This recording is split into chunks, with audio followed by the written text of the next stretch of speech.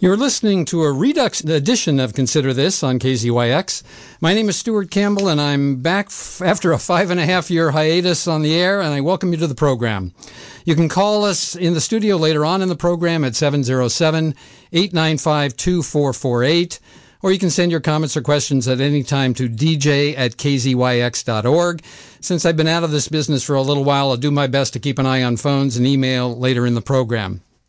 I've come back to the airways to have a conversation with documentary filmmaker Meg Smaker, whose film, The Unredacted, will be showing at the Mendocino College Center Theater on Friday, September 29th at 6:30 p.m. That's 1 week from tomorrow. This screening is a benefit for the KZYX Ukiah Studio Building Fund. I'll just say that I've been working on bringing this film to Ukiah since last April, and this is actually my first time having a direct conversation with Meg. Let's see, I've got to, there we go. Bring up Meg so that I can hear her. And I'm really happy to share this conversation and the film with KZYX listeners. Meg Smaker, welcome to the program. It's good to see you. Yeah, thank you for having me. It's been a long time coming. I'm very excited. It's finally coming to fruition. Yeah, me too.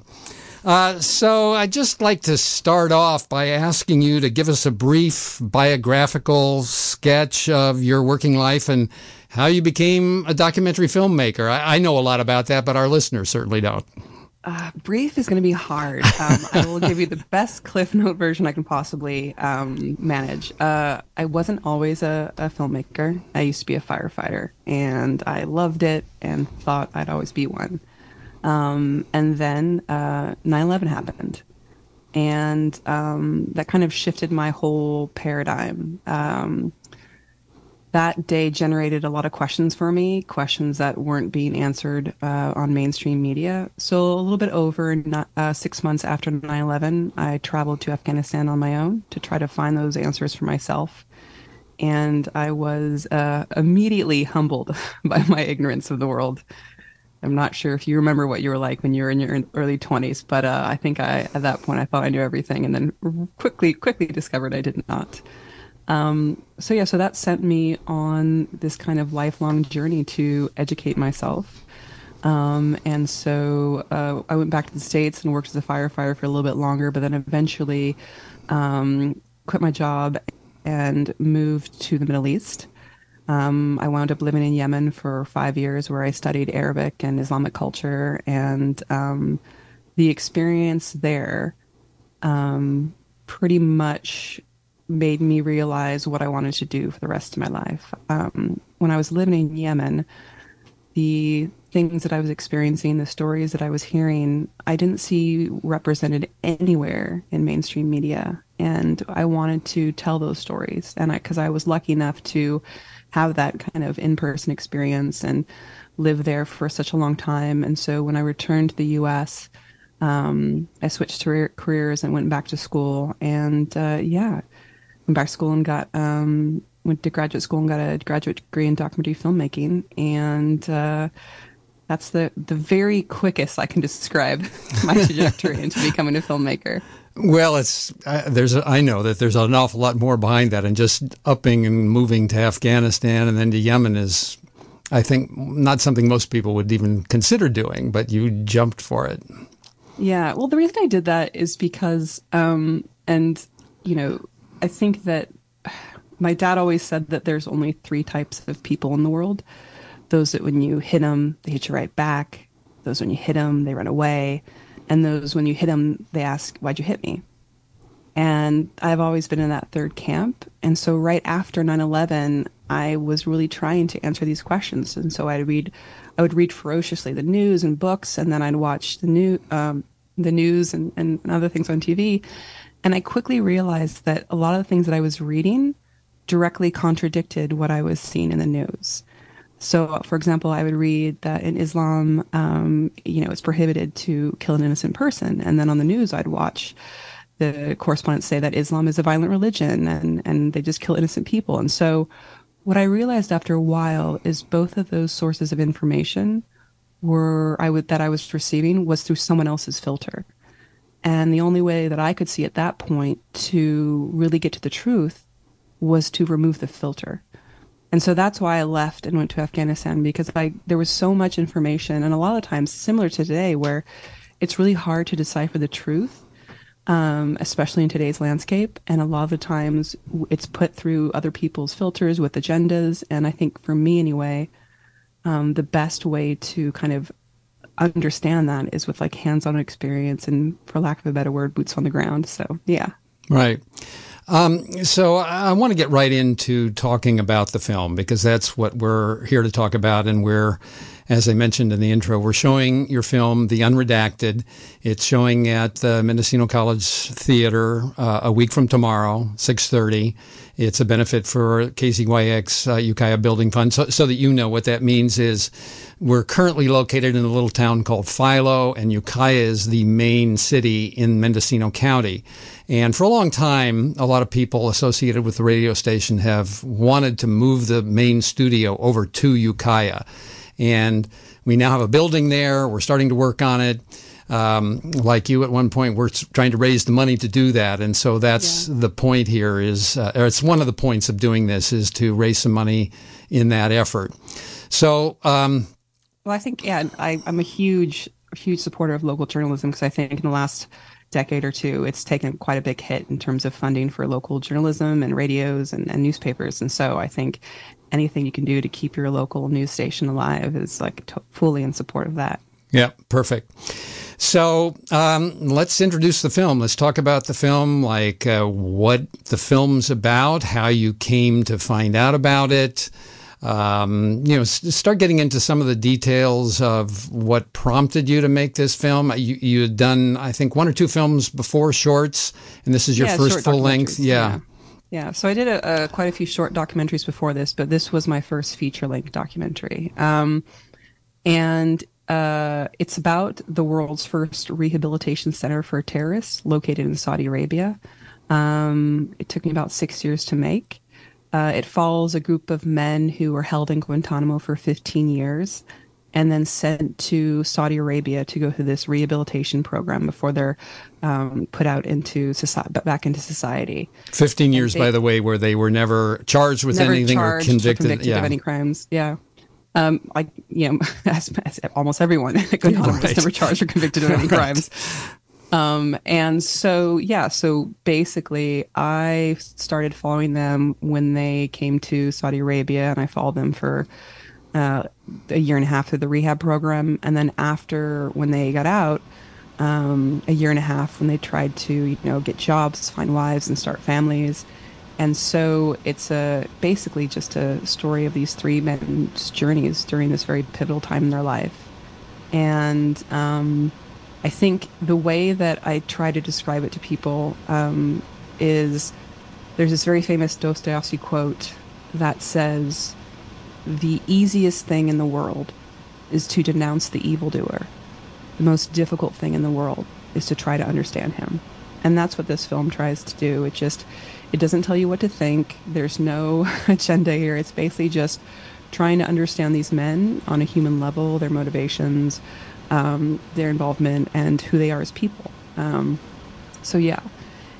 I think that it's what I can compare it to is when I was in high school. I remember studying World War II, and my teenage brain just could not wrap my mind around 6 million people being murdered. And it was just something that cognitively I couldn't grasp until I read Anne Frank. And that was one person's story, one person's journey. And it was that human connection, that micro story that helped me better understand the macro event. And it's very similar to this. So we've been fighting the war on terror for over 2 decades. Hundreds of thousands of people have died. And I just can't wrap my brain around this. But this is not about the macro thing. It's about 3 guys and kind of the ripple effects on their lives of this conflict. And so hopefully by understanding them, we can better understand the bigger picture. That's kind of a little bit what the story is about. How I came to find out about it is actually when I was living in Yemen. When I was there, I was working as a firefighting instructor. So I taught Yemeni men how to fight fire. And one day on the fire grounds, I was eavesdropping and overheard a conversation between a couple of my cadets where they were talking about a terrorist attack that had just happened in Saudi Arabia. And according to them, half the men who were caught were Yemeni and the other half were Saudi. And they said that the Saudis were, or the Yemenis were tortured and then killed. But the Saudis were sent to something they referred to as Jihad Rehab, which was this rehabilitation center that the Saudis had created back then. And so I just, I wasn't a filmmaker at the time, I wasn't a journalist, but that idea that it was just so weird that the most conservative country in the world was running some really strange progressive rehab program for terrorists, and it just didn't make sense to me. And it always kind of stuck in the back of my mind, and I just thought that was very fascinating and wondered about it. And so when it came time when I became a filmmaker, I still thought about it quite often. And then, and then I decided to make it my first feature-length documentary. And it took me a year to get access, 3 years of filming, and 2 years of editing. And the final product is what you're hopefully going to see in a week. That's right. So I'm going to bring up a question came from a friend of mine. And just see what your response is. His sense of things is that jihadis, terrorism, that whole war on terror has kind of gone out of public consciousness recently. It's not the top of the agenda. There are a lot of other things that have seemingly moved to the top. And so his question is, why would people care about this? Why is it still relevant? Why? Ultimately, the whole point of this discussion today is, why would our listeners, why would people in this county want to come see this film? I think that's a great question, actually. And so, like I said before, the film really doesn't tell you what to think. It kind of leaves it up to you. It's very open-ended at the end of the film. And we've done a bunch of screenings so far, and what I found really interesting is how different people identify with the film. So, for example, I was very surprised by a large number of vets and military folks who've seen combat really love this film. And the reason for that is, or how it's described to me, is that, this one guy said to me, he said, I would never admit this to anyone, but I miss war. Not the fighting, not the killing, not the shooting, but I miss the sense of purpose, the sense of brotherhood and camaraderie. And since I've gotten back to the States, I felt quite lost because I really haven't found that anywhere, and I haven't seen that anywhere. And I hadn't seen that anywhere until I saw your film. And when I watched your film and I watched these men and their relationship to each other, I realized that I had more in common with the men that I was sent to kill than the people who sent me there in the first place. And he told me that it was really healing for him to watch this film, because for 20 years he always wondered who were these men and why did they do what they did. And he said for him it felt that it was quite healing and kind of like allowed him to kind of shift gears in a way in terms of his perspective. On a different aspect, we did a screening in the San Quentin prison, and the inmates there were really, really passionate about the film. And after we had the screening, one guy stood up and he said, I feel like I watched a film about my own life. And these guys aren't going to Guantanamo. They're not, part of Al-Qaeda, but the whole like incarceration and being separated from society and that kind of thing. And then I had someone come to a screening who actually had family members die in 9/11. And they came up to me after the screening and they said, I was very hesitant to come here because I didn't think that I was ready to see this. And she's like, but I'm so glad I did, because I didn't realize how much I needed to hear at least one person from the other side saying what I did was wrong and I regret it. And she's like, I feel, she said, I didn't realize how cathartic that was going to be. And so I don't want to tell the audience, like, this is what you're going to get out of it, but I definitely know that we've been talking about these men for 20 years, but we've never actually talked with them. And this is the audience's first opportunity to have that, not to have a filter of some, expert or news correspondent tell you who these men are. It's an opportunity for the audience to kind of sit down with them and have them tell you themselves. And I think that when we're talking about conflict, when we're talking about extremism, it's not just kind of ciphered into this one thing of terrorism. We have a lot of extremists that show up in different iterations in our own society today and in American society across the world. And I think that it's really important. Like, I talked to someone who actually used to be in the Westboro Baptist Church. And she said, like, I watched that film and I couldn't believe how many similarities that these men were going through that I went through being part of the Westboro Baptist Church. And I think that that's the great thing about a story, that is, even though you're talking about something very different, there's all these universal human themes that are kind of spread throughout the movie. And I think that, you know, it's just been really interesting to me to see so many different groups from so many different walks of life getting very different things about it. And it's kind of like, I think a lot of people are used to documentaries that have an angle and tell you what to think. And in doing so, I think that narrows not just the audience, but it narrows the experience of the audience and the conversation afterwards. And I think because this film is open-ended, it really doesn't do that intentionally. It allows for the conversations afterwards to be more nuanced, more deep, and more honest. To be fair. So yeah. Plus, I'll be there, and I'm loads of fun.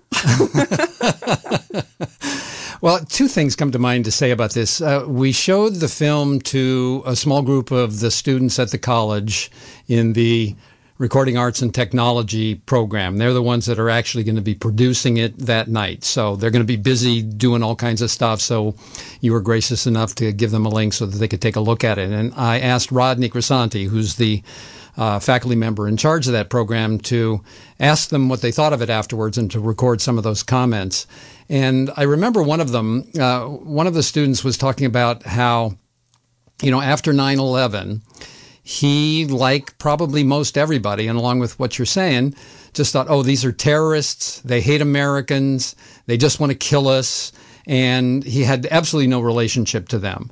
But seeing this film really humanized them. He saw that they were people, that when they got involved in this, they were quite young and susceptible to kind of the temptations of the young and the convincing of older adults. And it just really opened his eyes about who these people were and made them real people. And he found ways to connect what they were talking about to his own life. I think he was saying he's a single father. And as some of these men were saying, they just want a wife and a family. And he related to it like, you know, I'd love to have a wife and have my daughter have a mother and have us be a family. And so he really found a way to connect to them. And I think that's some of the impact of the film as well. Yeah, I think that for a very long time in the U.S., we've had this like national narrative about these men saying that they're all bloodthirsty psychopaths and they just want to kill us. And the problem with that is no matter what side of the spectrum you're on, if your goal is to reduce terrorism, and you don't know who these men are, you're operating on false impressions, and the strategies and tactics that you use to combat terrorism then are flawed. And so the starting point should always be, I think, as I was making this film, I just kept on being reminded of the story my dad told me when I was younger about starfish, of all things. He said that there was a fishing village in Northern California that had a problem with invasive starfish. And one day all the fishermen got together and they wanted to say, all right, we're going to get rid of this problem once and for all, and we're going to kill all the starfish. So they collected them all up, cut them up into 3, 4, 5 pieces. Thinking they were dead, they threw those pieces back into the ocean, not knowing that starfish regenerate. So there was one starfish before, now there's 5. The starfish population exploded and just devastated the local fishing economy. The moral of the story being, when you try to fix a problem you do not understand, you usually make it worse. The day after 9/11, most experts put the number of Al-Qaeda members around 400. A little bit before the pandemic, those same experts put the number of Al-Qaeda members, including affiliate groups, at over 100,000. So basically, we've starfished the shit out of the Middle East for the last 20 decades. 2 decades, 20 years. And I think that it's imperative to always start from a place of understanding, and that way you're better informed on how to kind of respond to something. I think that to your point, what you were talking about is one of the reasons why there's 4 characters in the film is because I interviewed over 150 of these guys. And after talking to so many of them, I began to see a pattern. And they would usually, not all, because there's always exceptions, but they would usually fall into one of 4 categories as to why they join these groups. And the first one, I think, which we're all familiar with, is the cause, right? Someone who thinks it's their religious duty. But the other three have absolutely nothing to do with religion. So the second one is economic necessity, because it does pay. Like, you get sometimes a house and a car, a dowry for a wife. And so that's one of the reasons. The third reason is peer pressure. Their brothers are in this, their fathers are in this, their uncles are in this, their friends are in this, and then because of that, they fall into this. And the last one, and this is more for the younger guys, is sense of adventure. So one of the characters in the film, he's like, I was 19, I've never left my home village, and this guy offered me a free ticket to go to Afghanistan and shoot rockets. Like, why wouldn't I do that? And so these four causes, the cause, economic necessity, sense of adventure, and peer pressure, also started to resonate with me a little bit, because I have a lot of friends, because I come from like working class. I have a lot of friends in the military, and I started to see a lot of similarities between the motivations there as well. Like, I have a lot of friends who joined the military right after 9/11. That's the cause. College and university in this country is really expensive, and a lot of people go into the military to help pay for that. That's economic necessity. And I have friends who come from military families, and that's, what the family does. Again, peer pressure, or for lack of a better word. And the last one, I don't know if you've seen any advertisements for like the military, the Marines, but it's like, come see the world, have this adventure, sense of adventure is the last one. So after talking to all these men, I realized that it was never about good and evil, it was about time and circumstance. And I think that's also why the film resonated so much with some of the inmates at San Quentin, because this guy who joined a gang at 16, maybe if he was in Yemen, he would have joined Al Qaeda at 16. So I think that, like, what's really interesting is, even though you have a lot of the complexities around the film, it kind of just comes down to just humans being humans and having very similar wants and needs out of life. If you're just joining us, you're listening to a Redux episode of Consider This on KZYX. I'm your host, Stuart Campbell, and my guest is documentary filmmaker Meg Smaker. Meg has produced the film The Unredacted, which will be showing at Mendocino College on Friday, September 29th at 6:30 p.m. as a benefit for the KZYX Ukiah Studio Building Fund. Tickets are available at all the local usual outlets and eventbrite.com. You can also check it out on the KZYX Facebook page, which is just KZYX Mendocino. So let me say something about, so I first heard about this film and first heard about you on Sam Harris's podcast, which I think a whole lot of people did. Back when I was doing the radio program, I interviewed Sam for his book, Waking Up. And ever since, when he got into doing the podcasting full time, I've pretty much followed him. I don't listen to every show, but I do listen to a lot of them. And I heard about it and listened to that. It was a rather long episode. It's one of the longest ones I think he's ever produced. Yeah. Funny backstory in that. We actually talked for over 5 hours. Oh, my gosh. And originally he's like, I cut it down to 4 hours, 50 minutes. And I was like, Sam, not even my parents would listen to me for 5 hours. Like, you got to cut that down. No one's going to listen to some no-name filmmaker no one's ever heard of for that long. So yeah, he cut it down to a bit over 3.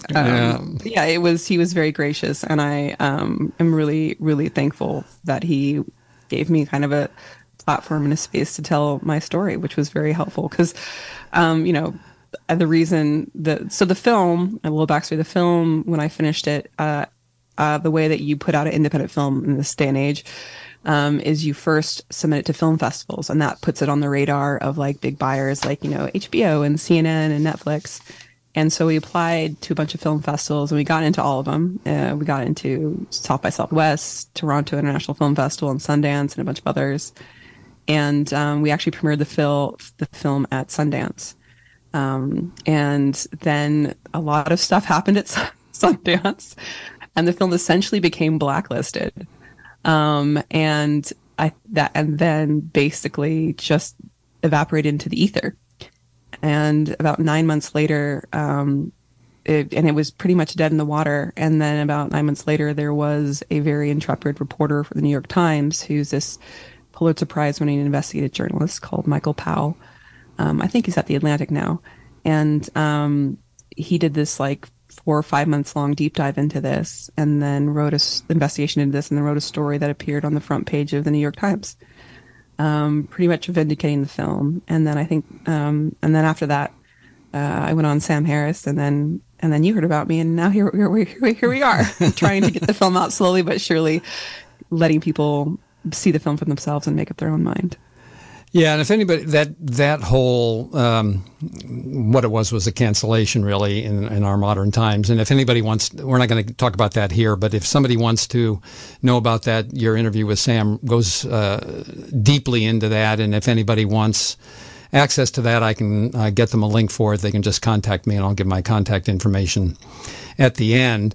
When I heard it on Sam, and Sam is somebody that, having interviewed him and read a bunch of his books, I want to raise another issue here. He's somebody that, in these times, I can trust to be honest, to tell the truth. And so the fact that he brought you on immediately gave me some trust in you and in what he was talking about. And so I was moved at the time to make a small donation. I'm a retired guy at this point, so I am. Oh, I appreciate it. Honestly, it was really humbling, because what you have to understand is, for that first, like, the movie premiered and then was blacklisted / canceled. And then for those 9 months, I just received nothing but hate and ire from, it seemed like, the entire world. So when the New York Times piece dropped, and then the Sam Harris episode went out, and Sam was generous enough to put it up without a paywall, and people heard about the story, I received this onslaught of really positive messages that honestly kind of saved me in a way. Like, there was this one guy who, because what happened when the New York Times piece dropped, I had a bunch of people reach out. Well, two things happened. But a bunch of people reach out, and they said, I read your story in the New York Times, and oh my God, the same thing happened to me. And these were journalists and filmmakers and illustrators and animators.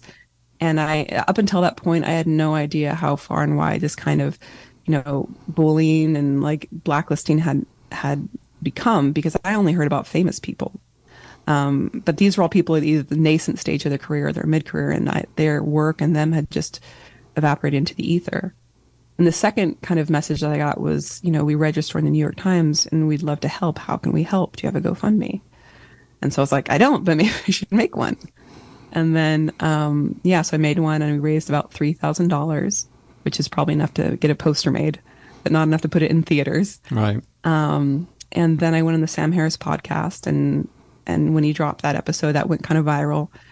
And people from all over the globe heard that and sent in really kind messages and donations. And I just remember this one guy who said, I listened to your episode, your podcast, Sam Harris podcast, on my UPS route. And, it just reminded me when I was in high school and I just got bullied all the time. And I don't have much, but here's $5 and you give them hell. Mm-hmm. And there's a lot of people like that. And it was really, like, I don't come from money, so when a stranger reaches out and takes the time out of their day to send you a kind note and $5-10, like, it really means a lot to me, because I know that in today's world, where it's just so hard to make it financially, that these people, like, from the kindness of their heart, just reached out to a complete stranger that they'd never even met. So for me, it was, I think for 9 months, I lost my faith in humanity, but seeing some of the things people wrote kind of restored it. So yeah, and it's a film that I'm very proud of, and being able to bring it to places like, all over the U.S. and next week in your hometown, and have this discussions face to face. As someone who makes films, like, that's what you want. You don't want to make something and have no one ever see it. So that was the really hard thing about working on this project for over half a decade, was getting it into the world's biggest film festival and then having it blacklisted, and no one else got to see it. So that was hard, but I'm really excited about next week's screening, and yeah. Yeah, so am I. And I'll just say too that, so I made a small donation, and then last April, I know it had on your page, if you want to help us get this out, and then it just occurred to me, well, heck, we could do that here. And that I tend to kind of live my life sometimes by those kinds of callings or inspirations. And so then I told some friends, particularly a couple of friends, Rodney Grisanti at the college, the technology guy there, recording and technology guy, and he was all for it. We've done a couple things in the past, and then a friend of mine, John Azaro, you may have seen his name in some of the emails, and John is a good guy to have in your foxhole with you, and he agreed to work with me on it. And then I was thinking about this recently, Meg, and I have to say that, so, I was a philosophy professor, but there are two things that I have learned to guide my life by. And one is, I think that communication, and specifically communicating across differences, is really fundamental to life. And I saw that in you and in the film in spades. And the other thing is living a life with integrity.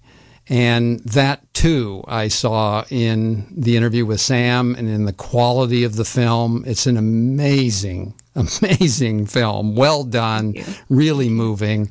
And so that's how I got into it, and that's kind of what's kept me going on this since April. I've had a couple of hurdles and bumps along the road, but that's really, between you and me, that is what has been motivating and inspiring me about bringing this here. Well, thank you. That's very kind of you to say, and it means a lot. I feel like, I don't know, I think that when I first went out to make this film, and then meeting these men and hearing their stories and realizing that I'd never heard their side before, their perspective. I'm not saying I agree with it, but I think that it was so important for me to hear that, and how much it shifted the way that I viewed not just these men, but the entire war on terror and whatnot. And I think that, to your point, in today's world where it seems to be more polarized than ever, and where people are in their camps and refusing to talk to the other side, I think having films like this, where you can have an ex-firefighter sit down with an ex-Al-Qaeda member and have a conversation, I think that there's hope for the rest of us. I also feel like, to your point in terms of integrity, when I finished the film, finished editing, I remember we were color correcting. It was the last part before we had to turn the film into Sundance. And I remember sitting there with one of the crew members, and the credits started to roll, and it was the last color correction check. And I just turned to him and I said, "That's it. Like, I got nothing left in the tank. That's it. I can't do better than that." I was very proud of it. And I think that if it was a film that I was just happy about, or, thought it was good, or it was, important, but all right, I don't think I would have fought for a year and a half for it. But because I feel that this particular film and the story that it tells is not just important, but has a real impact on the viewers, I think it's worth fighting for, and it's worth sticking to the truth, and however complex and nuanced and contradictory that can be sometimes. And yeah, I think I'm really proud of it, and I think that anyone who watches it, or most people who watch it, not everyone, because no one bats 1,000. Right. Most people who watch it, I get emails from people who saw the film months ago, and they email me I'm still thinking about that film. I'm still thinking about Ali, and it's a story that sticks with you. So yeah, I think the reason why I fought for it for as hard as I did is because I believed in it, and I was proud of it, and I thought it was an important story that needed to be told, especially 20 years on from the war on terror. And that's when the film premiered. It literally came out 20 years after 9/11. And I think that if this film maybe had come out in 2005 or 2008, I don't think we could have been having this discussion. I think now, to your point before about, why should we watch this film now, since we're not really, that's not in the zeitgeist right now. I think that this is the time that we should be talking about this, when we're not at that point of rage, and when we do have kind of the capacity to sit down and have a conversation rationally and logically and compassionately. Right. One of the people that I like who talks about communication, specifically, he titles a book called Conversation. His last name is Zeldin Theodore, I think is his name. And he talks about conversation as something more than is normal in our current zeitgeist. He says, I'll just read this quote, the kind of conversation I'm interested in is one which you start with a willingness to emerge a slightly different person. It's always an experiment whose results are never guaranteed. It involves risk. It's an adventure in which we agree to cook the world together and make it taste less bitter. And I've always liked it. Yeah, it's great. And man, is it something that we need right now. And I think this is one of the universal themes that you mentioned earlier, that this film communicates that. It shows a way to appreciate, understand people who could not seem more different.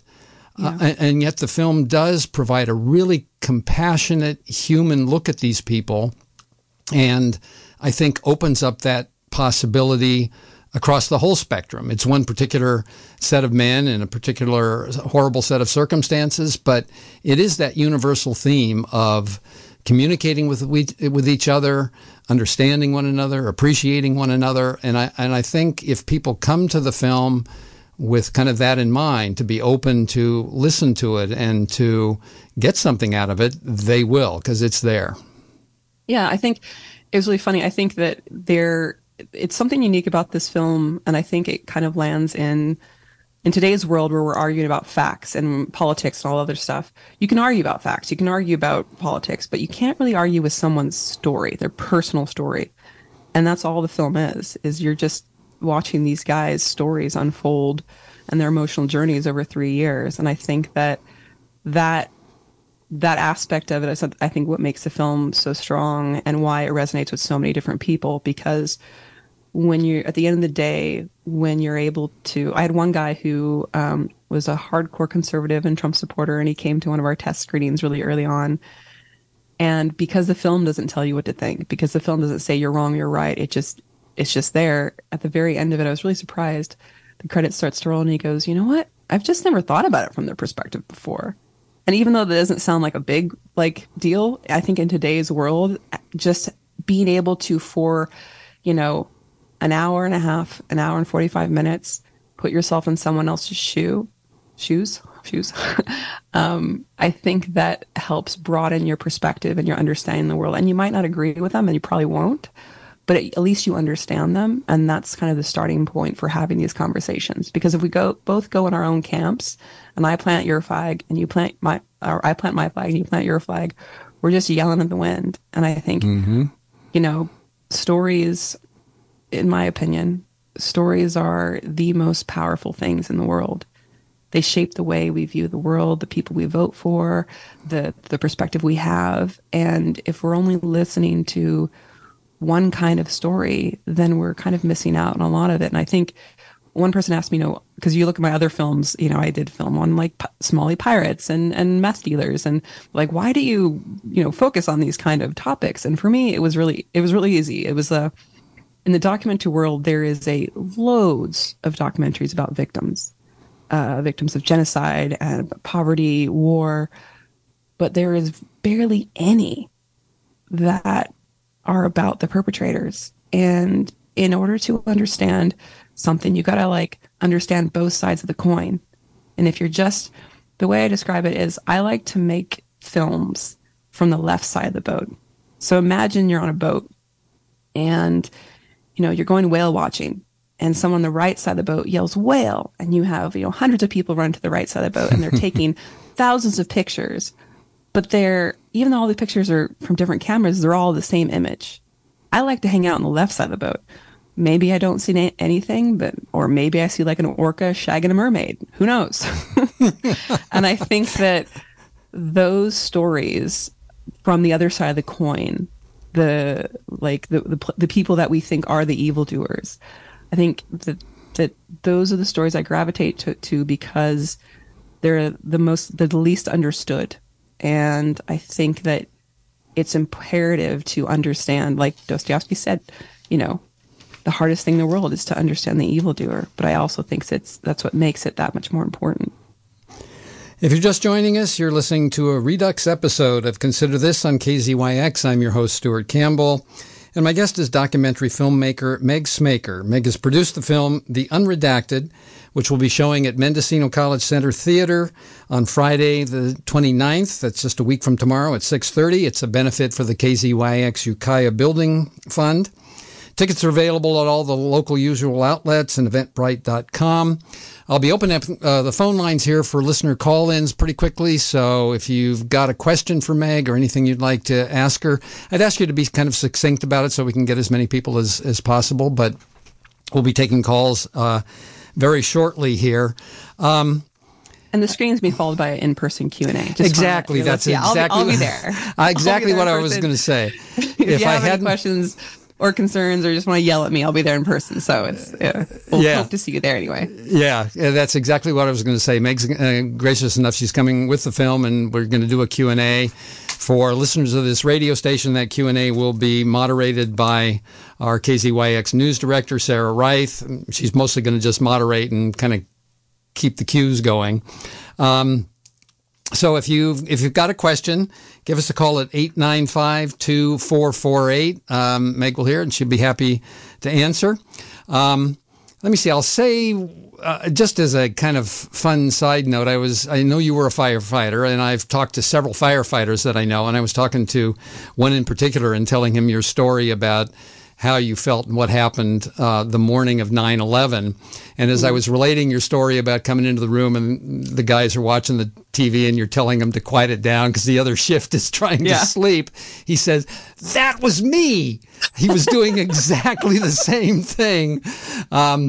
So I'm hoping we'll get a few firefighters here and maybe you can relate to some of them. And I found it really interesting, your comments about that all around the world, firefighters have kind of this sense of community. And even though you do come from very different cultures, you were talking to firefighters in Afghanistan and teaching Pakistan. Okay. Yeah, Pakistan and teaching them in Yemen. In Yemen, that there is, you had to work on it a little bit because you're a woman in the Middle East, but there's a sense of community and a sense of being willing and able to listen to one another. And there's kind of a code of truth and being honest, particularly about the job. And so I think and just the kind of firefighter sense of, maybe this is an simplistic characterization, but where, most people, they see a fire, they run the other direction. You all run in that direction with training and understanding of what you need to do and being careful about it. But it seems to me a little bit like that's a theme of your life, like you're running into the Middle East in the heart of this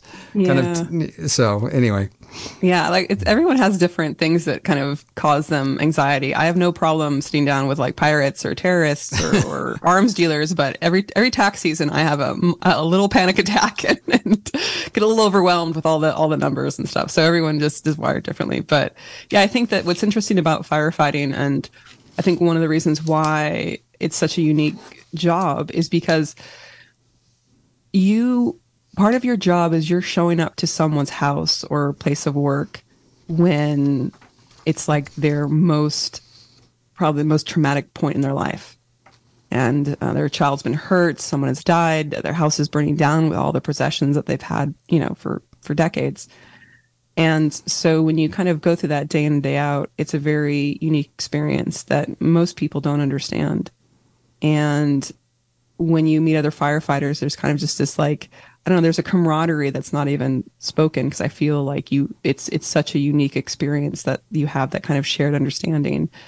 And and there's definitely a culture of duty and sacrifice and honor and loyalty and honesty when it comes to the job. Like, guys would lie about how many women they slept with, but they would never lie about doing an equipment check, because that would put someone's life in danger. So I think that I really I love that job, and I really, really, the guys that I worked with were like family to me. Yeah. So while we're waiting to see if anybody wants to call in and ask you any questions, again, the phone number is 707-895-2448. You've managed to show the film around the world now this year. Quite a number of places, I think London, Australia, maybe New Zealand, and a number of places here in the United States. I'd like you to just share a little bit about how that's gone. What's changed, what you've learned, what the experience of. You've already mentioned a few particular cases, but anything else you'd like to say about this experience of now finally getting it out there?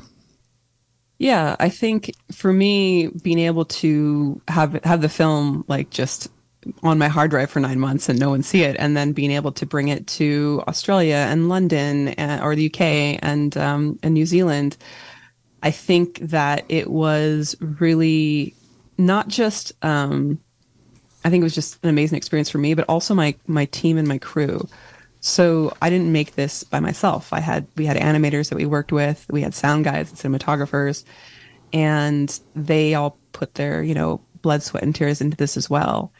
And one of the great things after getting the film out there is those people who've seen it have reached out to some of the crew and just kind of said, I saw the film. It was amazing. The animation was just stunning, and it made me cry. It made me laugh.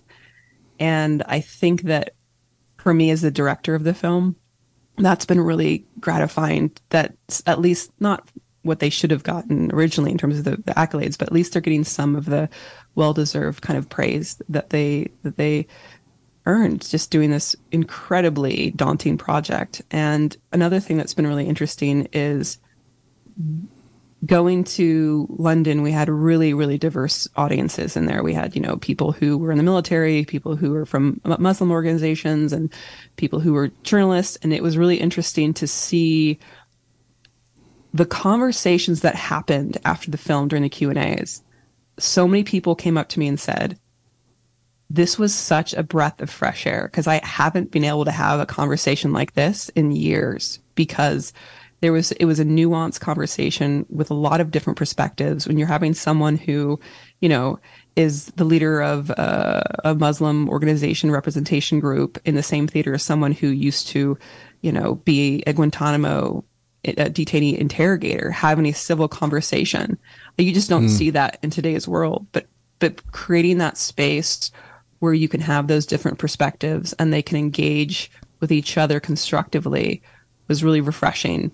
And it was really enjoyable for me as well, because a lot of the things that people saw in the film, I had never even thought about before. And so it was really educational for me to see this kind of Rorschach test that the film became with these different groups and people. And I think that what's been really great is you have a lot of places that the film is played where they're dealing with immigration problems, or they're dealing with their own kind of extremism. It might not be Islamic extremism. It might be just right-wing extremism, where it sparks conversations that are just not happening, unfortunately, in mainstream media, where we're all shouting at each other. So I think that was one of the biggest benefits. And I also, it kind of just restored my faith in humans to be able to do that. It feels like when we watch the news, we're incapable of having this conversation anymore. And then you realize, oh no, real people can still do this. Mm-hmm. we are capable of sitting down and having these conversations and disagreeing and listening and learning and growing in a civilized way. So yeah, I think that was one of the big ones. But I'm very excited to bring the film to Northern California, because that's where I'm from. I was born and raised in Northern California, and we haven't played it anywhere here yet. It's been kind of hard to get theaters to agree to play the film. So I'm really excited to be able to screen it there next week, because that's another point. The only place you can see this film in the entire world is in Ukiah next week. Right. So, and I've been billing it as the Northern California premiere. It is. That is true. I mean, if you don't count San Quentin, which, was not an open screening to the public. Right.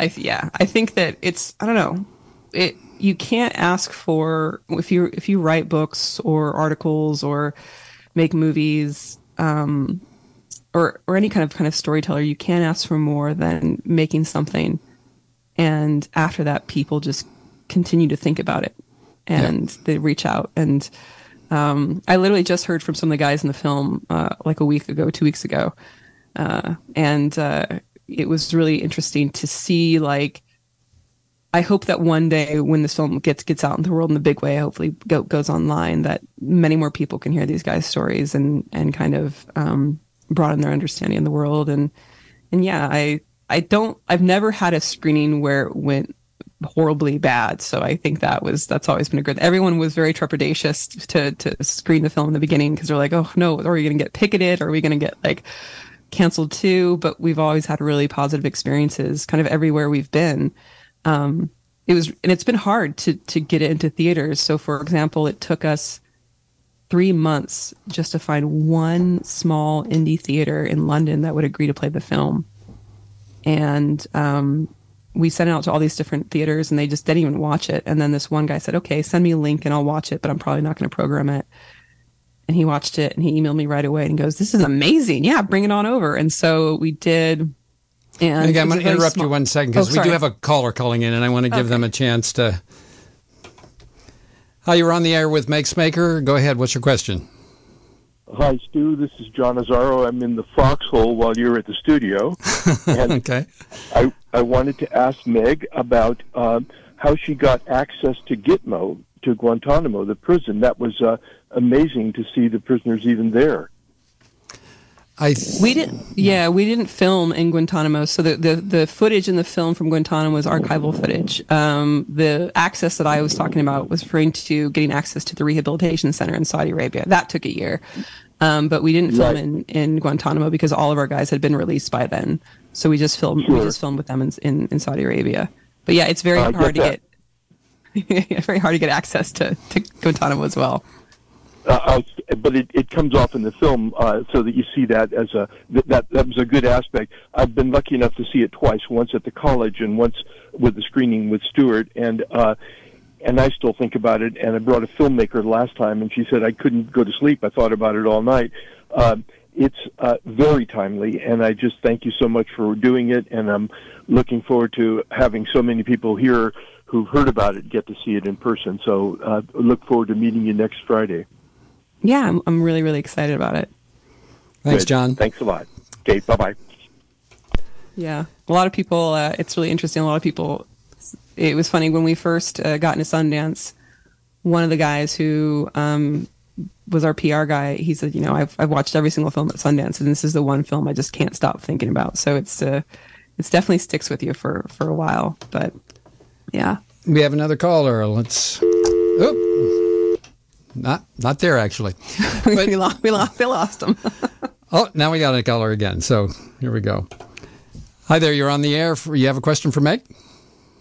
Yes, I do. Go ahead. Okay. Yes, I do. Thank you. I think you have to turn off your radio because we have a 7-second delay on the broadcast, and it can confuse you if you're listening to both. Okay, all right, I did. Thank you.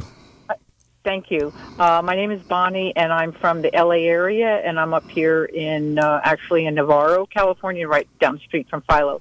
My question is, are you going to have that documentary presentation down in the LA area, like maybe one of the colleges like Long Beach State or UCLA or USC, your documentary? Yeah.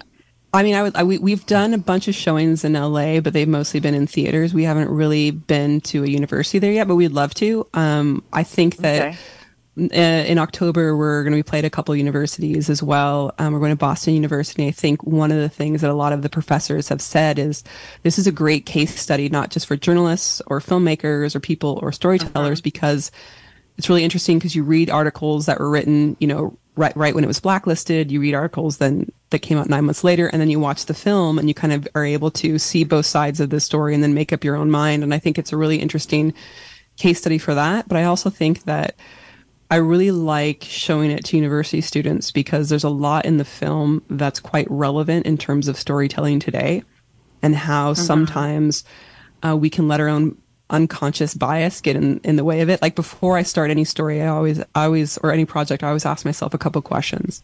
The first one is like, okay, what do I believe? And the second one is, well, why do I believe that? And the third one is like, where did that come from? Where did the information that caused me to believe that come from? And I think that if I hadn't done that before I started this project, I think it would be a very, very different film. And so in terms of university students and journalism and storytelling, I think it's a great way to kind of have those kind of conversations. Hopefully you can make it to the screening. Yes. And my final question is at any time did you feel uncomfortable? I mean, I'm not pigeonholing a woman, but at any time did you feel uncomfortable at all when you were in Yemen? I mean, I don't know if I could do that personally, go live in another country like Yemen, or did you ever feel threatened at all as a woman over there? Threatened in Yemen? No. And uncomfortable in the beginning only because, I don't think you can possibly find two cultures that are more different than the Yemeni culture and the California culture. So there was a bit of an adjustment. And I think that when I initially moved to Yemen, the first 6 months were quite hard for me. I think because I constantly was trying to engage with Yemen from an American perspective. And then finally I learned when in Rome, do as the Romans do. And once I kind of let that take over, it was a lot easier. And in terms of feeling threatened, I think that, listen, the way that I describe places like Yemen and Saudi Arabia and other places that I've been that are perceived as quite dangerous is Donnie, imagine you knew nothing about the United States. You didn't know where it was on a map. You didn't know who the president was. You'd never seen an American movie. The only thing that you knew about America is what you read in the New York Times about the rapes and the muggings and the robberies. You would think America was like Mad Max on crack, and it was so dangerous about the school shootings and everything. And I think that that's kind of similar to Yemen, to where what you see in the news is these little blips of violence that happens, but it's not. But on your normal everyday person, that's not their entire life. It's just like us, where they have kids and weddings and things like that. Hello? And so, are we going to? Oh, maybe we lost her. Go ahead. Go ahead, Meg. Finish off. Yeah, I'm just saying that it's. I think that there's the perception and the reality, and if you've never traveled over there or don't have any exposure to that culture at all, you're going to form those opinions based on where you get your information, and most of that is through mainstream media, which has a business model of producing very sensationalized, violent news pieces, which not that they're not wrong, but that's just not the full story. Like we talked about before, the coin. It's just one side of it, but there's a whole different side of it that's ignored, if that makes any sense. We're getting down to the end here, Meg, so let me just make my closing remarks and then turn it over to you. In closing, if anybody has any questions about the screening of the film, they can contact me through my Facebook page, just Stuart Campbell, Stuart, or by email at scamp8, that's SCAMP8 at yahoo.com. You can go to Meg's film website. It's jihadrehab.com. I certainly encourage you to attend the screening and support KZYX's Ukiah Studio Building Fund. And Meg, we've got literally about 45 seconds before we get cut off for the next NPR program. So I'd like to ask you anything in closing that you'd like to say. I just want to say that I'm really excited to come up there and show the film, because I think one of the reasons why is going to places like LA and New York to screen a film is pretty much what my industry normally does. But I love showing the film in places where my industry usually ignores it, like San Quentin, or Ukiah. Or Ukiah. And because the audiences there are so different and they're so much more engaging and curious, and I'm just really looking forward to meeting the people there and having those discussions. And Great. Yeah, I'm very excited. Thanks. We're looking forward to seeing you too. Thanks very much for joining us today. Thank you. Bye-bye.